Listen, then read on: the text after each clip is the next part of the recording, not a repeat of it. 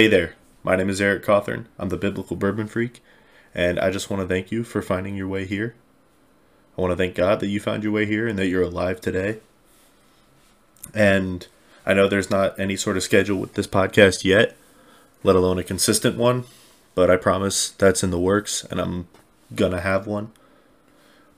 Today's going to be a little bit of a whiskey tasting episode to make up for the name of the podcast, but not living up to that, considering that I went a little bit dry for a few weeks leading up to the Arnold, or the North American Open Series 1 for USA Weightlifting, which was last weekend on March 6th, 2022.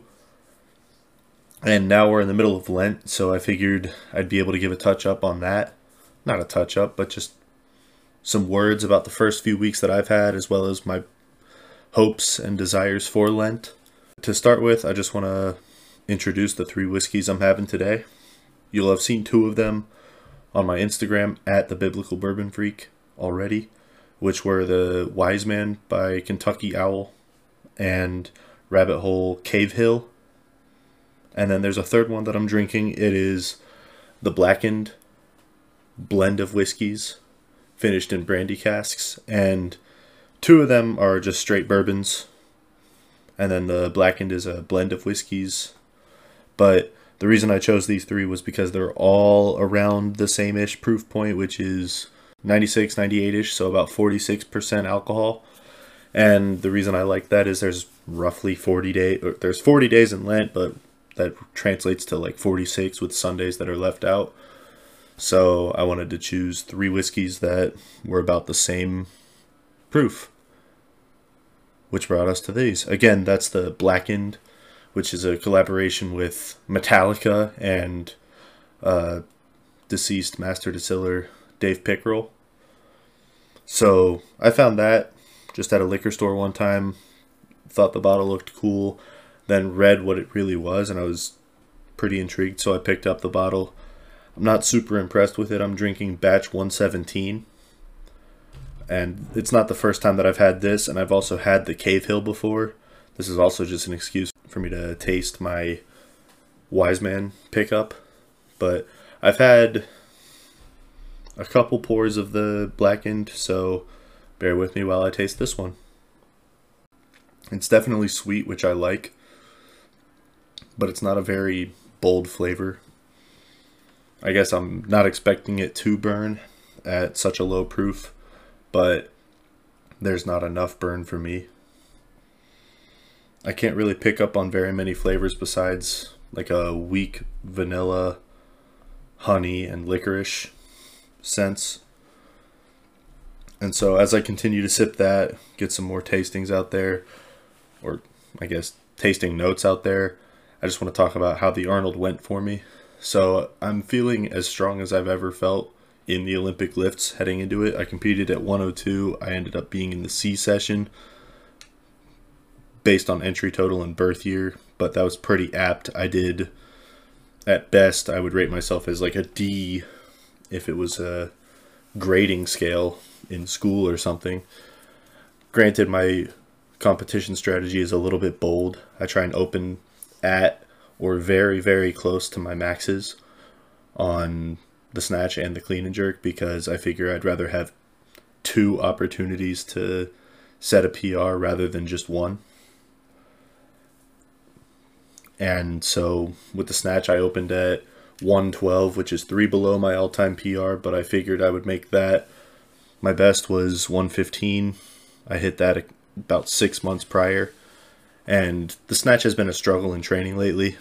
I definitely have a lot of work to do on that. But I figured, okay, I can open at 112, make that, and then I got a little bit of breathing room if I want to really push it, or if I just want to hit 116 and then maybe 120 right after that. But either way, my ultimate goal was 125. I missed my opener at 112, but to buy myself a little more than just a 2-minute clock, we bumped to 113. Missed the second, so at this point I was getting nervous. Stayed at 113. There were a couple of attempts to follow that, so I had an extra long rest, which was made even longer, and thank God he's okay. Genuinely, I'm glad he was able to walk away.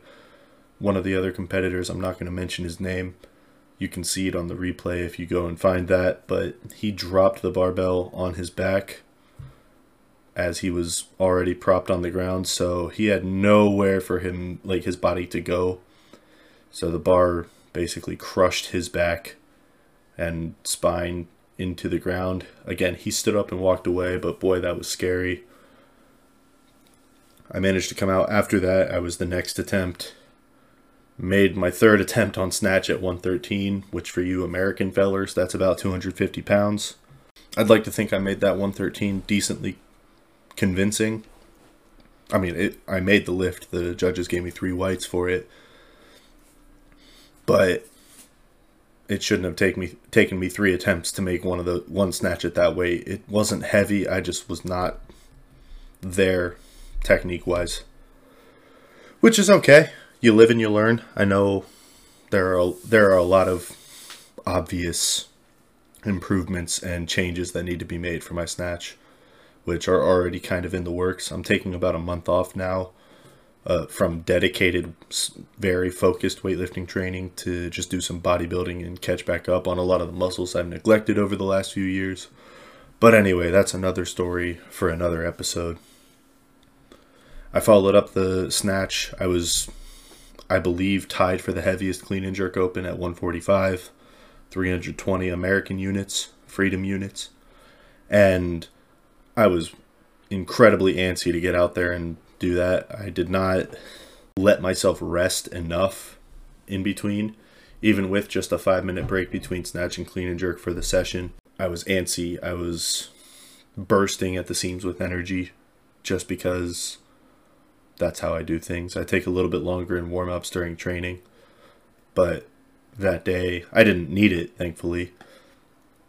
I just know mentally it messed with me a tiny bit.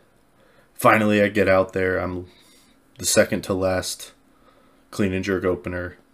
That's the best I've ever hit, 300 pounds or above, let alone my absolute max, which is 145. My all-time clean PR was 150. That I had hit about 6 months prior at 3 kilos based on weigh-ins, about 5 kilos body weight extra. But nailed 145. That's, again, the best clean and jerk I've ever done. Then there were about 5 or 6 attempts before my second. My goal after snatches was to still hit a 270 kilo total.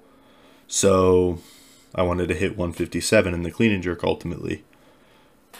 Second attempt was at 152. After everything that all the other attempts played out, I ended up I was in a situation where I would be following myself, but we stuck with 152, 335 freedom units, and wasn't my best clean ever. I got caught in the hole, but I was able to bounce out of it pretty easily, a lot easier than I've bounced out of even lighter cleans in the past. And I had the jerk decently well overhead, but for whatever reason, probably because I haven't filmed from good angles or I haven't had to worry about it at lighter weights in training, my jerk was off balance. I put a lot of weight on the outside of my front foot, so when I was at way more than maximal weight, I was just completely off balance and missed that. Wanted to bounce back up and just go for another one. Bought myself a little bit of extra time since I was following myself. So instead of 2 minutes, after changing some weights, making some changes and declarations, whatever you want to call it, we worked up to 155, so 341 American standard pounds, American standard weights. And yeah, that was just my worst attempt at a max clean that I've ever done. I made contact barely above the knee, it felt like. And I can, I guess, hang my head or pat myself on the back for how close I was to getting underneath it. Despite such a low contact, I still got a whole lot of height on that bar, so there's a little confidence boost there going into future heavy clean attempts. But it just wasn't to be on that day. So I technically ended up finishing 22nd in the total with a 258 as a 102. I only weighed in at 100.45, but that's close enough that it wasn't like I was starving myself or anything. I'm pretty happy with how I made weight. It always helps to not drink. I know that's one of my biggest weaknesses into when trying to cut weight. But there's your Arnold recap. And so the other big thing that's going on right now in the world, the Catholic world, the important world, my faith life, all of our faith lives, is Lent. Lent started a little over a week and a half ago. What was it? March 2nd? So really not that long ago. I was thinking it was a lot more recent than that, or a lot less recent. But anywho, Lent's been interesting this year. I thought I was going to give up more than I have, but it seems like the Lord is calling me to pray better than I ever have before. That there's a lot of other things that I've already been fasting from and battling this year, these last year and a half. So it seems like I wasn't called to give up as much. Sure, I'm still fasting from meat on Fridays, and there's been a lot of extra prayer added and a lot more focus on renewal and union with the Lord and just letting Him restore me. We interrupt this reflection for a sip of the Wise Man Bourbon from Kentucky Owl. Definitely some interesting flavors in there. I'm looking at a review. I taste what I consider honey, but this review seems to think it was more of a toffee or a caramel flavor. But I definitely agree with the notes that this thing has about a muted raspberry. I can't necessarily taste any sort of wood finishes. They'll say oak or maple or something of that sort, or maybe a toasted. But I definitely get a taste of muted raspberry. There's just something that screams pink or red when I sip this, so I'm pretty okay with that. It's not my favorite, but I'm glad that I was able to pick up a somewhat harder to find bottle than I've seen. I know that Kentucky Owl is not very common here in Ohio. I don't know of very many people who've even heard of them in my bourbon circles. So I want to compare that to the Rabbit Hole Cave Hill, which I thought's pretty interesting because it's a 4-grain rather than your usual 2 or 3 grain whiskey.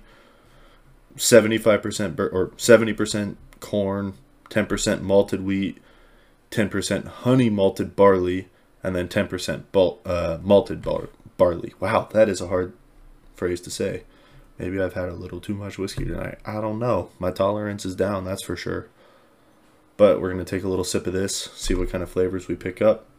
I'm reading through the tasting notes of this as well, and I would say that I pick up on some sort of vanilla, and I can also agree with honey, but this thing says I should be expecting orange, which maybe I'm confusing vanilla and orange because I love orange vanilla creamsicle kind of flavors. Yeah, I definitely get honey vibes, similar to with the Wise Man, where I was getting the sense of someone yelling red at me. I get the sense of someone yelling gold at me with the Cave Hill. So I like both of those. They're pretty similar proof points. The Cave Hill is 95 proof, so 47.5%, while the Wise Man is... The one review I'm looking at says 90.8, but I know mine is 45%, so whatever the math is there. I guess that would be it. Yeah, 90. Jeez, I am terrible at math off the top of my head sometimes. Lent has been interesting. I've been looking for the Lord to restore me, and that was an intentional choice of words because I'm following along with a devotional written by Sister Miriam James called Restore. That's her book talking about Lent, and so far there's been a lot of emphasis and revelation regarding trusting in the Lord and actually opening up and giving myself to Him, which is something that I struggle with because I've known that I want to grow. I've known that I desire to let Him change me and improve me, but at the very same time, I'm so hesitant and so afraid to because I'm afraid of what that change will do, how far out of my comfort zone that will take me. And so I'm looking forward to letting the Lord transform me in that and many other ways during this Lent. And there's one other big thing that I'm looking forward to in this Lent. I'm not going to give any spoilers as to when it is, but I did tell my girlfriend, Gavi, that at some point during March or April and during Lent, I would be proposing to her. Just keep saying prayers for that, anyone who's listening, and just help us both to make an informed decision with the Lord. And so, yeah, I'm going to do another sip of both the Wise Man and the Cave Hill. But that's about it for this episode. I just want to thank you for listening and bearing with the awkward silences and stutters. Second sip of the Wise Man definitely tasted a little grainier. Maybe that's just because I'm going back and forth and my tongue can't pick it apart anymore.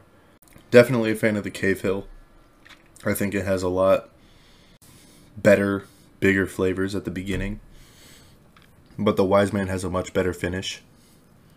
It's a lot smoother throughout. The Cave Hill kind of turns to static after the first few seconds. Or after the first few seconds of the swallow. So yeah, there's a whole lot packed into a 20-minute episode. It's not even going to be that long by the time this goes live. And so just know that I'm praying for you. And I ask for continued prayers again on the discernment aspect of Lent for me. And if you have anything that you wanted to receive prayers about, please send me a message. Again, send me a follow, please, if you're interested, but also send me a message on Instagram at The Biblical Bourbon Freak. Again, my name is Eric Cawthorn. Have a blessed day.